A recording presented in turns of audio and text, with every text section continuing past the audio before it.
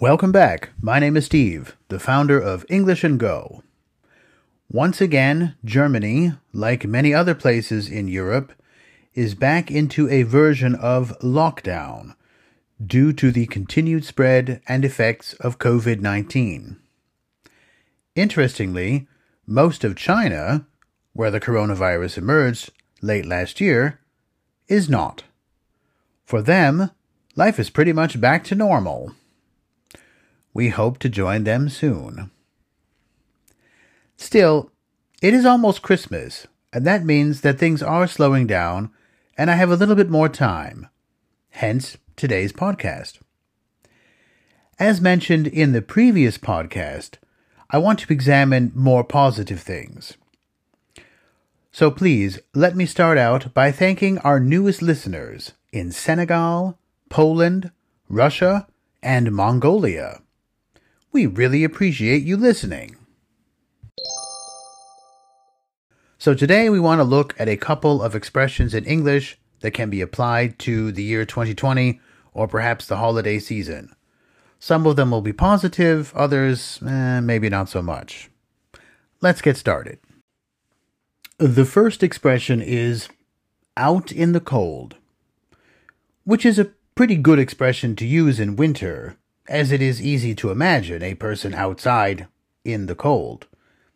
However, when people use the expression, they mean something a little different. They mean to be outside of a group or outside of a situation. Maybe they missed something important and they need to be caught up. Or maybe people didn't tell them on purpose. For example, my friends got together last week, but nobody bothered to tell me, so of course I missed it. Apparently, they even agreed to meet up again in June, when I'll be stuck at work. I really feel left out in the cold this time.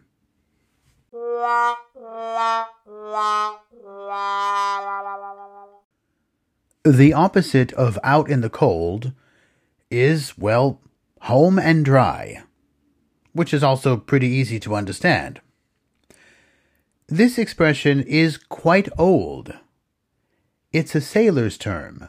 It comes from the era of sailing, or more recently, let's say fishing. Rocking back and forth in a little wooden boat on a rough sea in the dark of night is a cold and wet experience.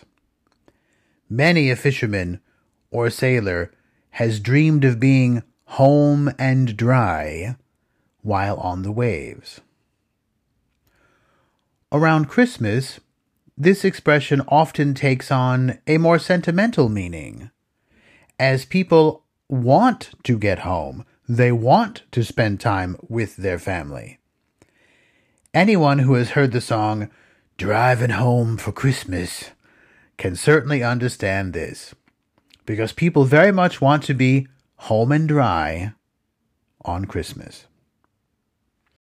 Nevertheless, today the expression mostly means to get out of trouble, or maybe to avoid getting into trouble by making a good decision. So I heard that my roommate and all his friends got busted by the police for breaking quarantine last night. They all got a fine of $150 each. I was home and dry, of course. So yeah, I'm pretty happy I stayed in. The third expression is quite a bit different.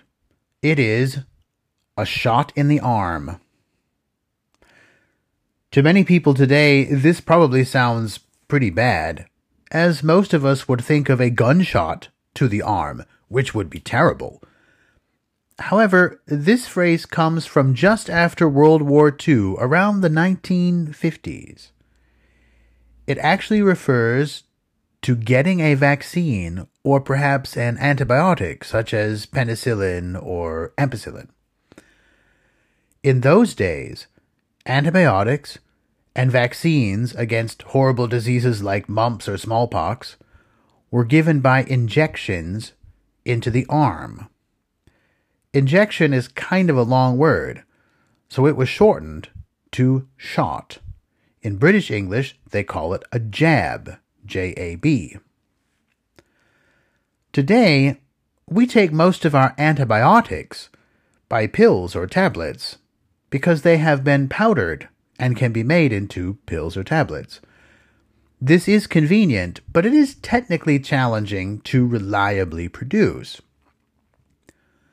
This is why, when a medication is brand new, it is still usually given by an injection or a shot. You can easily see by looking at the new coronavirus vaccines being rolled out, they are, in fact, shots given in the arm. Hence the term, a shot in the arm.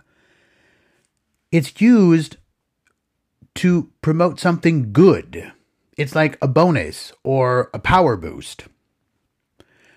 Unsurprisingly, this phrase is back in vogue. Lately, I've heard economists, financial talking heads, and other media professionals using this phrase a lot. The approval of the German-American vaccine is a real shot in the arm against coronavirus. I wonder if they realize that they are making a pun. The last expression we will look at is this.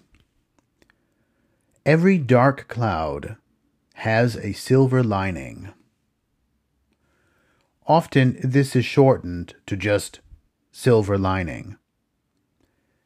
What this expression means is that although things can be bad, for example, dark clouds in the sky, there are usually some positives that can be found. 2020 was, without a doubt, a terrible year for most people. And now that it's almost over, perhaps now we can start looking for some silver linings. If you are struggling to find any this lonely Christmas time, consider these two. For 10 of the world's richest people, 2020 was a great year.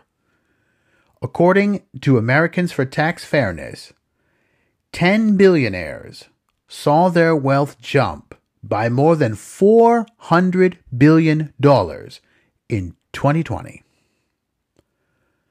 To put this number in some context, this is more than the state budgets of Texas, Florida, and Georgia, 3 U.S. states with a total population of more than 60 million people. Obviously, I am encouraged by all this accumulation of new wealth, because it shows that for those who have the most, they did not have to suffer like the rest of us. Alternatively, if we think about animals, we're confronted with the fact that many city and national zoos, from Ireland to Germany to Canada, they were forced to relocate their animals or even permanently close due to coronavirus. Because if people cannot buy tickets to the zoo cannot make any money to care for their animals. Now, considering that zoos often house more of certain animals than actually exist in nature, this is actually a big loss. However, we're looking for silver linings. While you and I were forced to stay home, we were not allowed to travel, even to the next city. Cher, the American singer and actress, flew back and forth by private jet to Bangladesh, Cambodia, and the U.S. to help relocate one lonely elephant. How's that for a silver lining? I'm happy for the poor elephant, of course. No one wants to be stuck alone in a Pakistani prison. And I can understand that for Cher it was probably quite enjoyable being able to jet around the world that was mostly locked down. That must have been very satisfying for her. Still, I really don't think this was the best way to protect biodiversity. Consider that the San Diego Zoo is very close to where Cher lives. And the San Diego Zoo actually works to protect many endangered species. They would have been thrilled to accept Cher's help. Think global, but act local. Perhaps we should support our local charities and our local protection programs. I think this can make a real difference.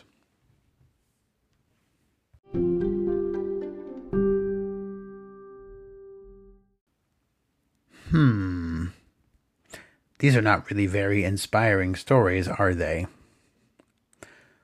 Let me try again by zooming down to a more normal level of life. In 2020, many English and Go customers made real efforts to continue working with us despite COVID-19.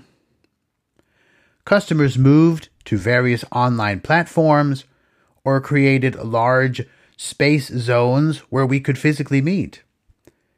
Our customers changed their lesson times and even their meeting days.